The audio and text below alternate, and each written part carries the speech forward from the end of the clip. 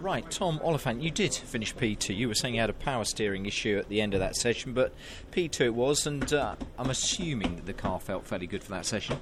Yeah, no, really nice. Sorry, team. We've come in. This is the first time I've driven a car at the same track as before, so it was nice. I came into it and I sort of felt like I knew what I wanted out of the car, and the team had done a great job. They gave me a really nice neutral car that I feel confident to push, and around here confidence is key in my mind. So yeah, big smile on my face all day, and I've enjoyed pushing it. As soon as I stuck the good tyres on, car came alive, and it was just good fun. It's great, isn't it? And it's been nice because we had the obviously the May race, and you've had other times here in the car, haven't you? It's been great for you to put all that data, use all that data. I'm sure, like you say, for putting and getting a car that you would like to drive this weekend. That's made a big difference, hasn't it? Yeah, I mean, the last couple of weekends we've made big strides forward in getting the car to how more I want it.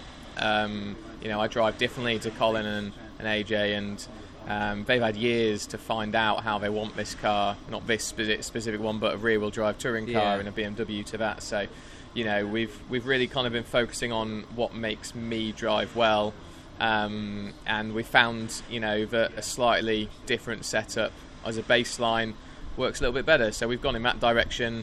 I was quite, I knew what I wanted going into this weekend out of the car. I had long discussions with my engineer, and he's delivered that. So, it's purely a difference in confidence compared to May. And, we knew we could see the car in May was quick round here, and I just wasn't quite on it, whereas now I feel like I am on it. And so fantastic. A few months down the road, you're feeling a different man actually behind the wheel. Tyres out there, was that new, old, mix? What did you have on? Everybody only has one set of carryovers, so everybody at the end was on their better tyres. The track's slower today than it was in May, mainly because of a wind direction. It's blowing against the main straight. And has that changed from this morning's FP1 to FP2? It's gotten worse. Has it? Yeah, okay. FP2 was more wind. It was still there in FP1, but the track was quite damp as well. So we're just finding exit of Goodwood. Everybody on the track we have the same issue, but exit of Goodwood is push understeer. The wind just picks the front of the car up and moves it towards the exit, which is not really what you want when you're going that speed. But and then down the main straight, we're just a bit slower than we were before. So that's why I think the times are probably half a second away from where they would be in FP2 in May. But I'm really pleased. Everybody's in the same boat.